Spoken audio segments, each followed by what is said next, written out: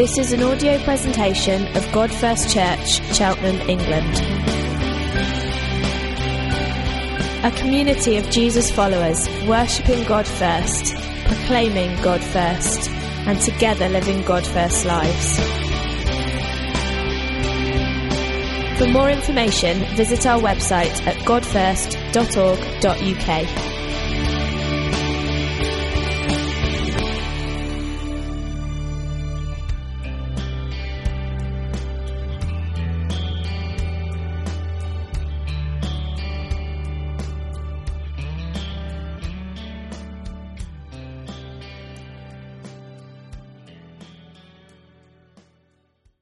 So this Sunday we're going to run into Nehemiah chapter 8, but I'm going to just read one verse from chapter 6, and then chapter 8. It's a long chapter, so bear with me. So the wall, it's what we've been talking about, was completed on the 25th day of the 6th month in 52 days. 144 years without a wall, 52 days they got it done. Then it says, when the 7th month came and the Israelites had settled in their town, all the people came together as one in the square before the water gate. They told Ezra, the teacher of the law, to bring out the book of the law of Moses, which the Lord had commanded for Israel. So on the first day of the 7th month, Ezra, the priest, brought the law before the assembly, which was made up of men and women and all who were able to understand. He read it aloud from daybreak till noon. I just want to pause there and just realize how lucky you are just to get me for 45 minutes. From daybreak until noon, as he faced the square before the water gate in the presence of the men and the women and the others who could understand. By the way, there are others who can understand are all at New Day. I'm assuming that's just not a separate category, men and women and people that could understand. All our youth are at New Day. I hear they've had a great time, and also I think a load of our 20s have gone and served them. So those are the others who could understand. They're all, I guess, not with us this week. And all the people listened attentively to the book of the law. Ezra, the teacher of the law, stood on a high wooden platform built for the occasion. We will preach from the stage one day in this church.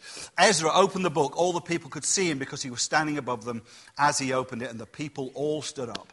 Ezra praised the Lord, the great God, and all the people lifted their hands and responded, Amen, Amen. And they bowed down and worshipped the Lord with their faces to the ground. The Levites instructed the people in the law while the people were standing there. Verse 8. They read from the book of the law, making it clear, so giving the meaning so that the people understood what was being read. Then Nehemiah the governor, Ezra the priest and teacher of the law, and the Levites who were instructing the people said to them, This day is holy to the Lord your God. Do not mourn or weep, for all the people were weeping. I was listening to the words of the law. Nehemiah said, Go and enjoy choice food and sweet drinks, and send some those who have nothing prepared. This day is holy to our Lord. Do not grieve, for the joy of the Lord is your strength. The Levites calmed all the people, saying, Be still, for this is a holy day. Do not grieve. When all the people went away to drink, to share their food, and to celebrate with great joy, because they'd understood the words that had been made known to them. On the second day of the month, the heads of all the families, along with the priests and Levites, gathered around Ezra, the teacher of the law, to give attention to the words of the law. They found written in the law that which the Lord had commanded through Moses, that the Israelites were to live in temporary shelters during the festival of the 7th month, and they should proclaim this word and spread it throughout their towns and in Jerusalem. Go into the whole country and bring back branches from olive and wild olive trees, and from myrtle and palms and other leafy trees to make temporary shelters, as it is written. So the people went out and brought back branches and built themselves temporary shelters on their roofs, in their courtyards, in the courts of the house of God, and in the square by the water gate, and the one by the gate of Ephraim. The whole company that had returned from exile built temporary shelters and lived in them. From the days of Joshua, son of Nun, until that day, the Israelites had not celebrated it like this, and their joy was very great. Day after day, from the first to the day to the last, Ezra read from the book of the law of God, which celebrated the festival for 7th day. And on the 8th day, in accordance with the regulations, there was an assembly.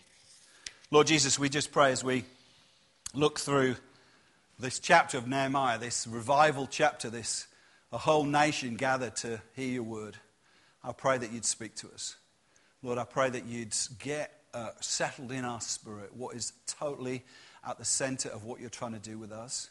I pray that you'd help us to be a Jesus-centered, gospel-centered church. I pray that we'd respond to your truth as these people have done, with repentance, with faith, with walking with you, with eating and sharing lives together. So, Lord, I pray, speak to us, instruct us, just as Ezra did all those thousands of years ago. Lord, I pray that you'd instruct us from your word this morning. And all God's people said, amen. So I guess the question I want to ask you is, what are your core values? Everybody has core values. I guess if you work in business, you probably have a vision statement, or you may have some core values. And every organization, every family, every individual will have some core values. Maybe you're good at articulating them. Maybe you know what your core values are, or maybe you're not. But everybody has those core values, those things that they think, I really need to truly nurture onto this. These things that when you were a little kid, if you transgressed, your parents would definitely discipline you. So I know in Naomi's family that if she told a lie, her parents would be most severe with her, because actually honesty was a core value. And there's different core values. There's things that you say, no, this is the really important thing. This is the thing that we need to keep at the center. This is the non-negotiable. I remember a very famous Christian celebrity church leader, leads a church of 25,000. I happened to be in his home. It's a long story. You can ask me afterwards how I managed to blag my way in. But I was in his home with about 15 church leaders, and he chatted to me and said, what are you doing? And at that time I was planting a church in Manchester. This guy's called Bill Hybels, leads a church in Chicago. And we were talking about the type of church we were hoping to plant, Naomi and I. And I'm going to illustrate with Paul. He took his index finger, his Dutch, American Dutch, he took his index finger and he said, it's about those things you take a bullet for. I really stuck in my mind. There's so many things about life and family and church, but he says it's about those things you take a bullet for. What are the core values that you say, these are non-negotiable? Martin Luther King, American civil rights campaigner, says, if a man hasn't found the thing he's prepared to die for, is not worth living. Life's not worth living. And we all have those core values, but I think it's interesting that we probably don't think about them very much. If you think about family or political parties or the City of London or even church, you say, well, what are the core values? I would say in Cheltenham, the core value of most families, anybody want to say? What would you say? Most families are obsessed with this in Cheltenham. You can play at this point, we're small enough. Education. That would have been the one I would say. Everybody is obsessed with education, which school you're going to get in. I'm a governor of a school, I've heard appeals. And the tragedy, the tears of people didn't get the school that they wanted to go to and they have to go to somewhere else. Education is like the non-negotiable. We'll put, and I'm not saying that education's a bad thing. Don't get me wrong, I'm a teacher. But, the education, what else are the core values? Think this is important to us. Comfortable. Being comfortable, nice house, nice garden, nice holidays, thank you. It is being comfortable, having enough money to be comfortable. That's like the kid. They might not articulate it that way. They might say, education is about their kids and comfort's about, I've worked hard and I need to rest. And again, it's not wrong to have a decent house with comfortable things. We're not saying that. But actually, it's interesting what are the core values. I find depressing about political parties. They should have some core values that really matter to them. Some things that they're saying, look, this really matters. But actually, I don't want to increase cynicism about politicians, but it seems really their core value is they just want to get elected. We'll say what you want us to say, so you vote for us. The business community, when the City of London crashed, what the shock was that banking services were supposed to provide finance for investments so that businesses could grow and people could buy property and service the economy. But actually the whole core values had got changed and it was all about something else. It was all about bigger bankers' bonuses and shareholder profit. And again, I'm not saying shareholder profit's wrong. We want, you need to make profits in a company. But the thing had got out of shape. And I think even in churches, there's time when I felt like the thing that you heard from everybody and I still have to work through this, if you've heard me preach at all, the thing you hear from everyone is, you've got to have a big church. You're validated by having a big church. If you're a big church leader, you're this person. But if you're a small church leader, you're this kind of person. And the whole thing can, and I've used these terms before, can all be about attendance and buildings and cash. And somehow the core values can get lost. Somehow we lose what it's really, really about. And what is wonderful about this chapter in Nehemiah, and that was a long intro, I'm sorry, but what's interesting about this chapter in Nehemiah is that actually they get to core values. They get to say, this is what we're really about. And you can read Nehemiah for 6 chapters and think that their core value was about building the wall. That's what I want to do. Nehemiah is the cupbearer to the most powerful man in the world, and he hears that the walls of Jerusalem are destroyed, and he thinks, right, we're going to rebuild these walls. But the question is, what is he going to do when it's all finished? Is that really what he's about? I mean, in a different context altogether, George Michael said, what's a boy going to do when all his dreams come true?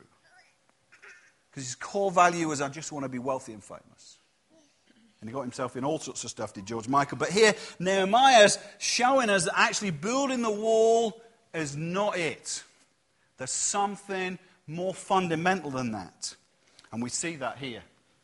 It says, all the people came together as one. There's a whole sermon on that. But, they came together. It's not they came together as a load of individuals. They came together as community. They came together with togetherness. They came together as family. They came together as one. There was probably about 40,000 in Jerusalem at that time. So as low a population as Jerusalem had in centuries because of the number of exiles that had been taken away. About 40,000 people. And they came together and they said, this is what we want. They told Ezra, who'd arrived in Jerusalem about 10 years before Nehemiah, who was... He was a scribe, a teacher of the law. They said, bring out the book. Can you imagine 40,000 people? Football season started yesterday. 40,000 people chanting, bring out the book. You imagine that? It's like, they come out. Jose Mourinho comes out, bring out the trophy. But this is 40,000 people outside, in the court outside Jerusalem saying, we want to hear the Bible. In fact, where they met is interesting. If you just take a little map, it should be there. There should be one there. Whoop, no. Let's jump that and we'll come back to that. Go up to the little map, can you? Nope, one more. That one. If you're interested, as a map of Jerusalem, it's not a brilliant map. But basically, I've enlarged where they were. They met in this place called the Watergate at... a gap in the walls. It's a gate in the walls. And the gate led straight into Solomon's temple. Where Solomon's temple had been destroyed. Zerubbabel, about 70 years previously, had rebuilt it. It wasn't a big deal. It wasn't as glorious as Solomon's temple. But they naturally went to the center of the community. They naturally went to the center of Jerusalem, they believed that the temple in Jerusalem was the center of the world, and they said, right, standing at the center of the world, what are our core values? And it's interesting that he said that Ezra read from the book of the law of Moses. You can go back to the other one, the lead slide. Go back one. I need a clicker, don't I? Okay, let me just give you the law of Moses wasn't, in case you're thinking, wasn't the 10 Commandments. It's the first 5 books of the Bible. So it's Genesis, Exodus, Leviticus, Numbers, Deuteronomy. So those first 5 books. What's the story of that? Well, you could start earlier, but it's about a glorious garden first, and it's about a turning away from God, a fall from sin. It's about how God's plan to take Abraham and call him and say, I'm going to give you this brilliant promised land. I'm going to give you a land and make it yours, and I'm going to reestablish Eden, as it were, that place where God dwells through you, the people. But what happened was, they found themselves 400 years later in slavery in Egypt. They found themselves as slaves in Egypt. Joseph had gone there, fed a nation, and then what happens is they find themselves as slaves in Egypt. It says a Pharaoh who did not know Joseph arose and they enslaved the people. And you've seen The Prince of Egypt if you've got Disney Channel. And that sense of Moses coming, taken into the... I mustn't preach the whole thing. Taken into the... palace, brought up as a prince of Egypt, escapes, goes away, and then he comes back and he says to Pharaoh, let my people go. And then there's the story, 10 plagues, and the final plague is judgment on Egypt. And what happens is the Israelites were to take a lamb and to kill the lamb and to put its blood on the doorposts and the lintel of their house. And when the angel of death came to take the firstborn in that house, they would see the blood. It would see the blood and be unable to enter. And that's called the Passover, and the lamb was slain. And then what happens is they release and they go out from Egypt and they cross through the Red Sea. In other words, there's a passing through the sea. It's almost as like a little baptism. They pass through the sea and come out on the other side into the wilderness. And then the remainder of the books after Exodus, Leviticus, Numbers, and Deuteronomy are all about how should this community live. And they're wandering around for 40 years. I've got an echo, I'm going to move this way. They're wandering around for 40 years living in a tent. And all the time God's saying, this is what you're going to be like. And so Ezra reads that big story. Familiar with that? Some of you won't be, some of you will. But Ezra reads that big, big story. And the people listened intently. And what was at the center of that big story was the God, and we say it in the worship, God who breaks chains, a God who brings freedom, a God who provides a way for people to be saved, who brings them into a land of promise, who's as good as his word, who fulfills all his promises. It wasn't like when it's the law of Moses, it's all about these commandments, no, God has caught you up in a big story. And I think that when they heard that, there was a sense of, wow, this is amazing. What an amazing story. But it's interesting, if you took a Gospel of John and you did what's called a wordle of it, you know how a wordle works. It basically counts a number of words and makes them bigger in the little diagram. Sorry, this isn't of a great shape, I didn't make it. Makes the words bigger. So what is it? Obviously 2 words here that are right at the center of John's Gospel. You can tell them. Jesus and Father, yeah? Right at the center of John's Gospel was Jesus, the Son of God, and the Father. Right at the center of Moses' story was the Lamb that was slain and the God who's faithful. And it's interesting that what I think I want to say this morning, and I might split it into 2 sermons, which would save me a lot of preparation and save you some time, is that we want to say that actually what is at the core values of this church? What's right at the center of what we do? We want to say that actually Jesus, the Father and the Son are at the center. Jesus, Father, Son and Spirit at the center of what we do. But also that what God has done in Jesus, the gospel, the good news of how he set us free is at the center. Do you want to jump 2 on to that other led one? Go one more. Yeah. So what's the big story that we believe? It's a similar one. God planted a garden, walked with the people in the garden. They sinned, they walked away from him, and they ended up slaves to sin. Jesus said everyone who sins is a slave to sin. And that doesn't mean that just those people are addicted. It means all of us. Unless you're set free, are naturally going to just do what God doesn't like. You're going to do destructive behavior. You're going to be a slave to sin. Jesus says everyone who sins is a slave to sin. So we're enslaved. And then what? Jesus, the Passover lamb, is slain. His blood saves us. His blood's on your life. And I know that seems really old-fashioned and archaic, but actually what it means is that his blood has been shed so death can't get to you, so destruction can't get to you, so that you're safe and secure. He's died on a cross to set us free. Next one. Interestingly, there's a baptism. Jesus said to the disciples, can you be baptized with the baptism I'm baptized with? What he meant was he was going to die. He was going to pass through, not the waters, but was going to pass through death and come out the other side, just as the children of Israel had passed through the Red Sea and come out on the other side. And then it finishes perhaps the gospel of Jesus, if we're doing it this way, it finishes with this idea that we live in earthly tents. Paul in Corinthians talks about as we live in earthly tents, that we're not here permanently. This isn't our home. This isn't our priority, that we live in earthly tents, that our bodies are tents that are temporary. I'm going to go, and just a year ago I was on holiday, and I was ringing my mum after she had a heart attack, thinking she's about to die. And she died just at the end of the summer last year. And we know that our bodies are temporary. And that's kind of a story, but actually it means that our spirits go on with God. So we've got those things. But actually we want to say that gospel, you could look at it in loads of different ways, wants to be at the center. Thomas Jefferson, American, was he a president, Thomas Jefferson? I think he was American president, wasn't he? It's definitely come on, Harold. Yeah, American president, good. He said this about what he is centered on.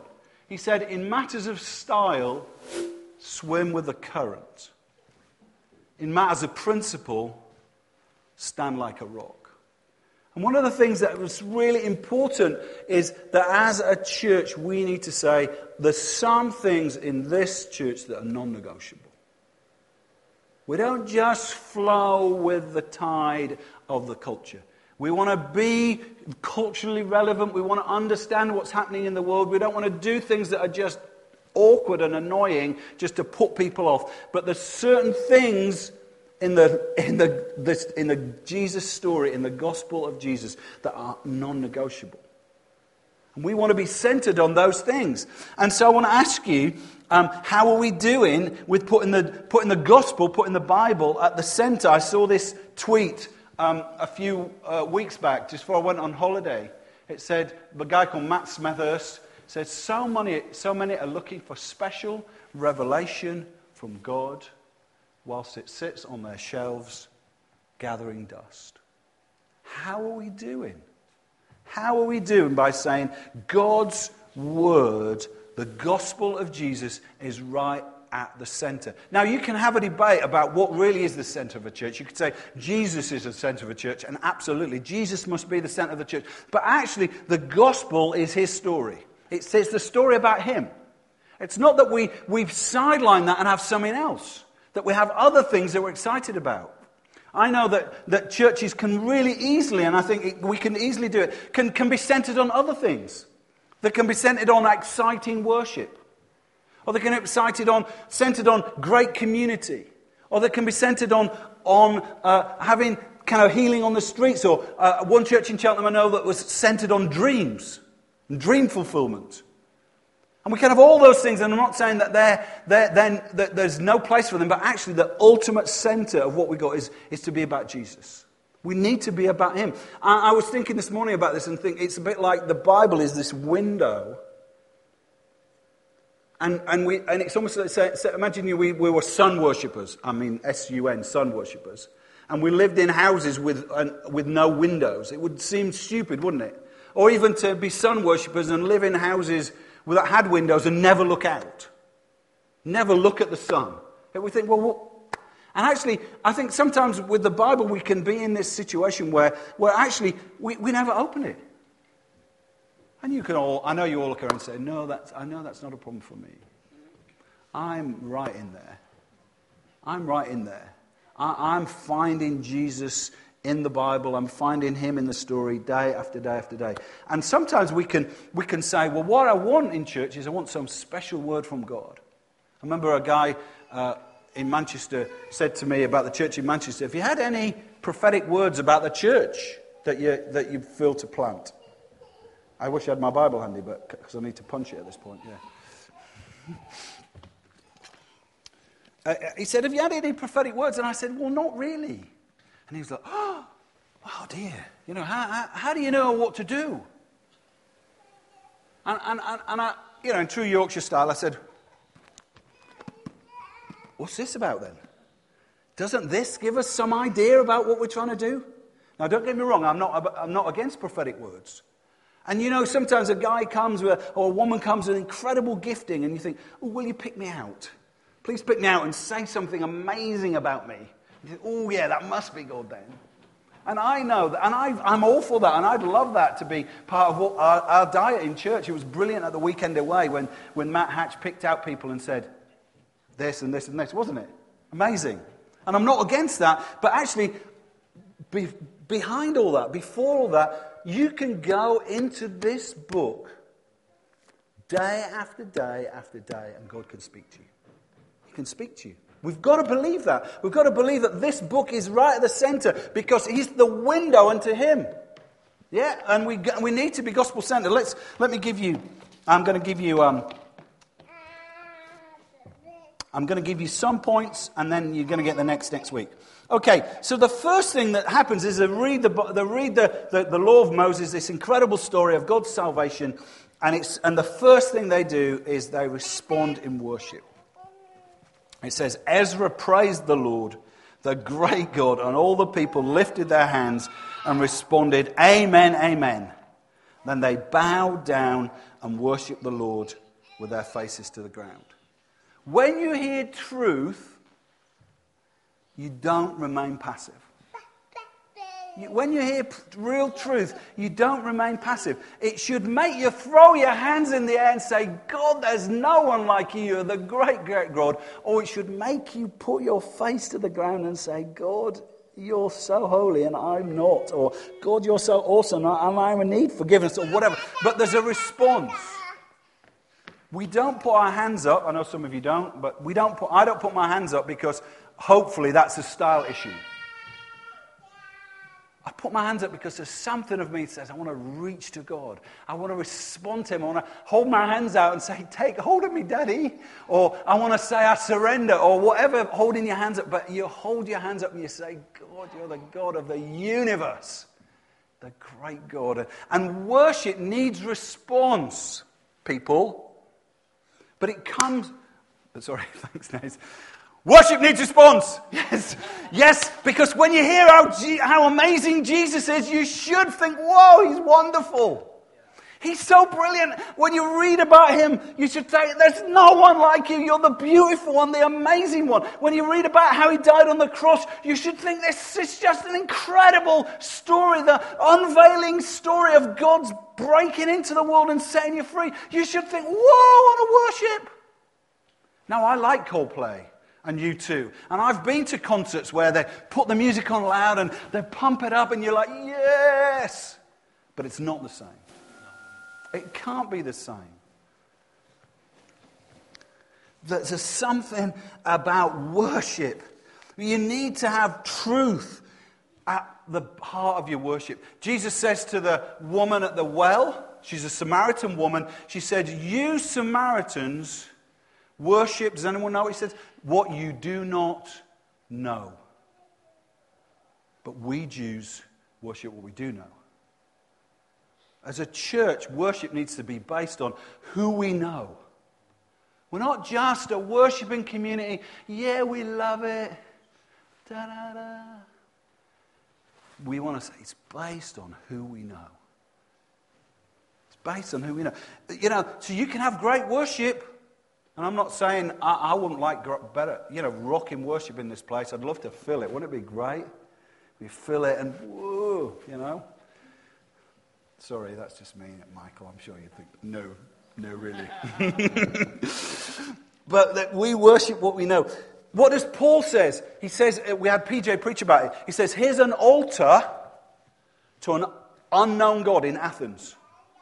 And he says, what you worship, I'm going to make known to you. Worship is based on truth. It's based on gospel truth. It's expressive because the truth is overwhelming. It's emotional because the truth is irresistible, because the grace is compelling. That's why we worship. And folks, if our worship is passive and sleepy, what does it say? I go to some churches, I know you get these churches where the worship's great, and you think, where's the truth? You go to some churches, they preach amazing Bible, and they say, let's stand and sing hymn number 25. And everyone stands, oh, and you think, now that's a style issue partly, and I'm not saying they're not engaged emotionally. But there must be, whether you're quietly singing hymns or jumping up and down and have a light show, there's an emotional engagement that truth creates that's beyond style. And guys, we need to fight for that. We need to say it's important. Let me give you one more. No, I'll give you two more. They have 3 hours, so you're doing okay. Okay, so the first response to truth, we need to be gospel-centered, Jesus-centered. The first response is worship. We need to be a worshiping community based on truth. Second one is repentance.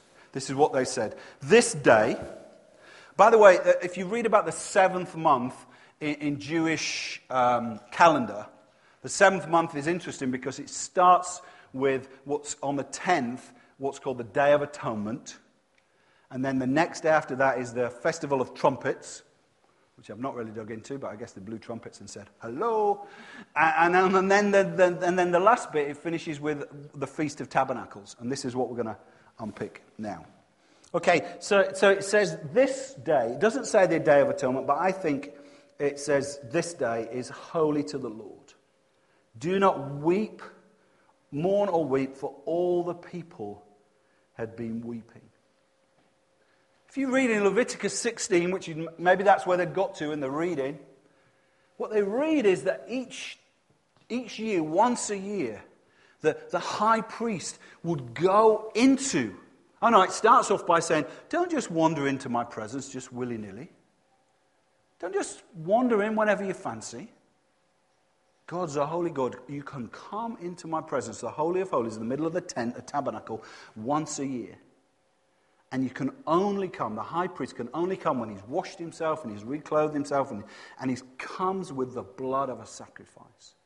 And he would come into the Holy of Holies with fear and trembling and put the blood before the Lord. He'd splash it on the top of the Ark of the Covenant, which is called like the angel's wings on top, the atonement cover, and they'd pour the blood on there and then it'd come out. And it says, because your blood, your sins need to be covered by blood. And this needs to happen once a year. And I think what happens is, I don't know really the background, but I suspect that what the people realize is, we just have not been doing this. We haven't realized that there's a blood of a sacrifice that makes us clean. There's a blood of a sacrifice that atones or covers up our sin. And the people suddenly realized, oh my word. Even the high priest, the one who's supposed to be most holy, said if he doesn't go in carrying blood, he's going to die. I think, whoa, God, are you bad-tempered or scary? No.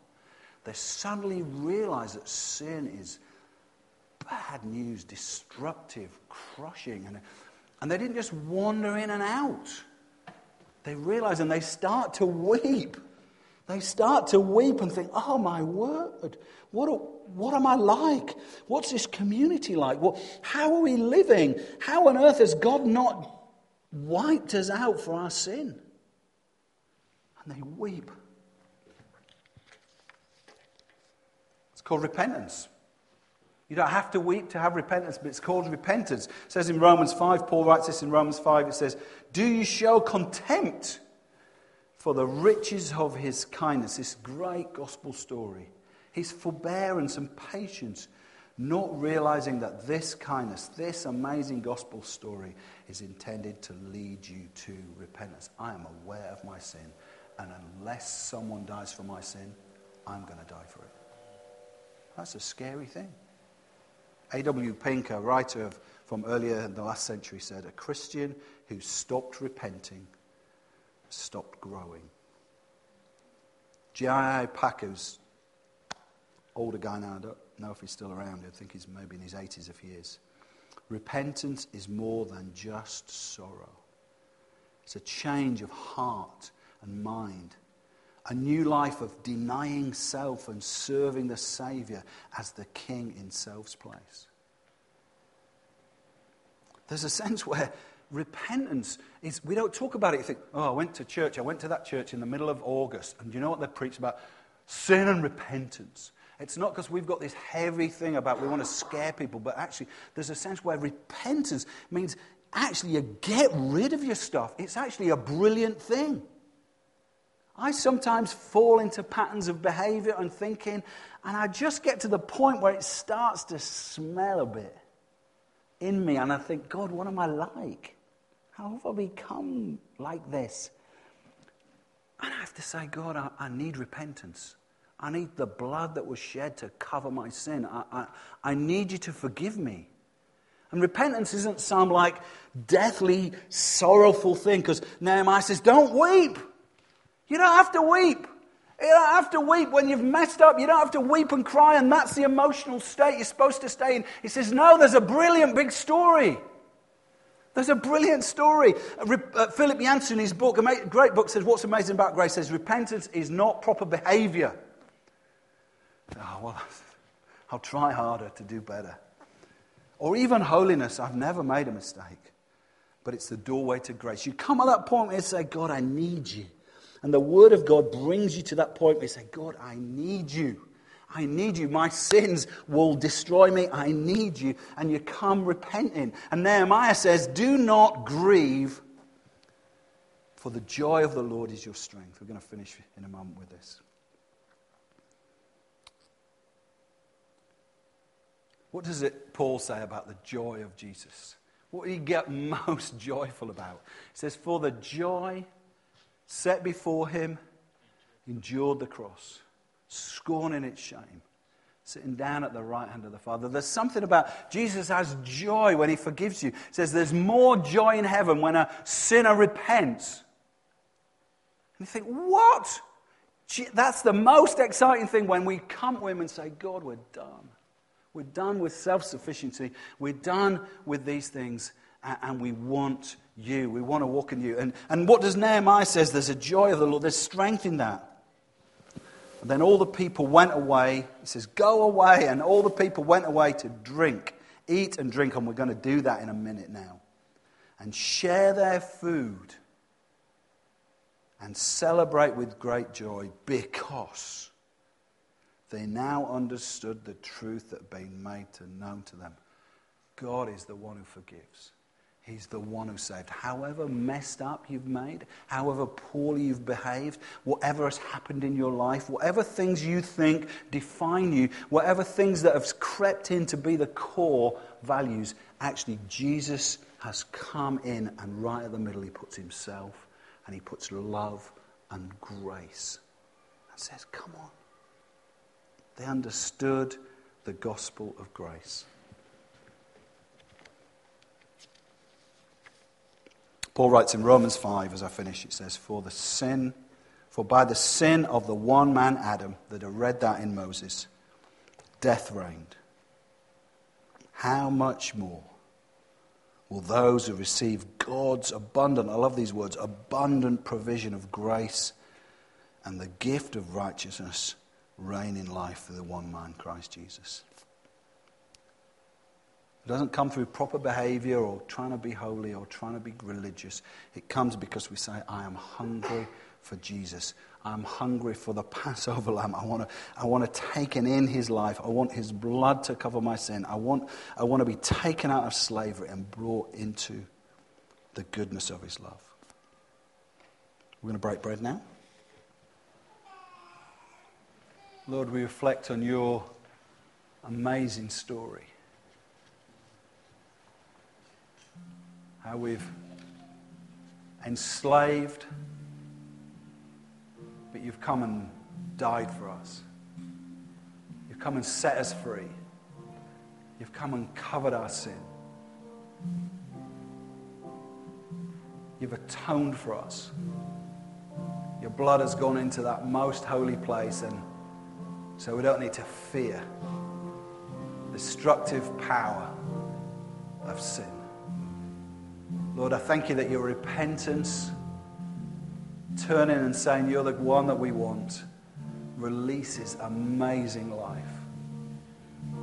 Lord, we don't need to weep and moan and groan and grieve because of our messed up ways. Lord, I thank you that you come, and by your word You say to us, you're forgiven, you're free, you're clean, you're loved, you're acceptable to me, you've got a purpose and a future. Lord, we thank you for your gospel. Lord, we thank you that as we take bread and wine, we drink and celebrate your goodness to us. Lord Jesus.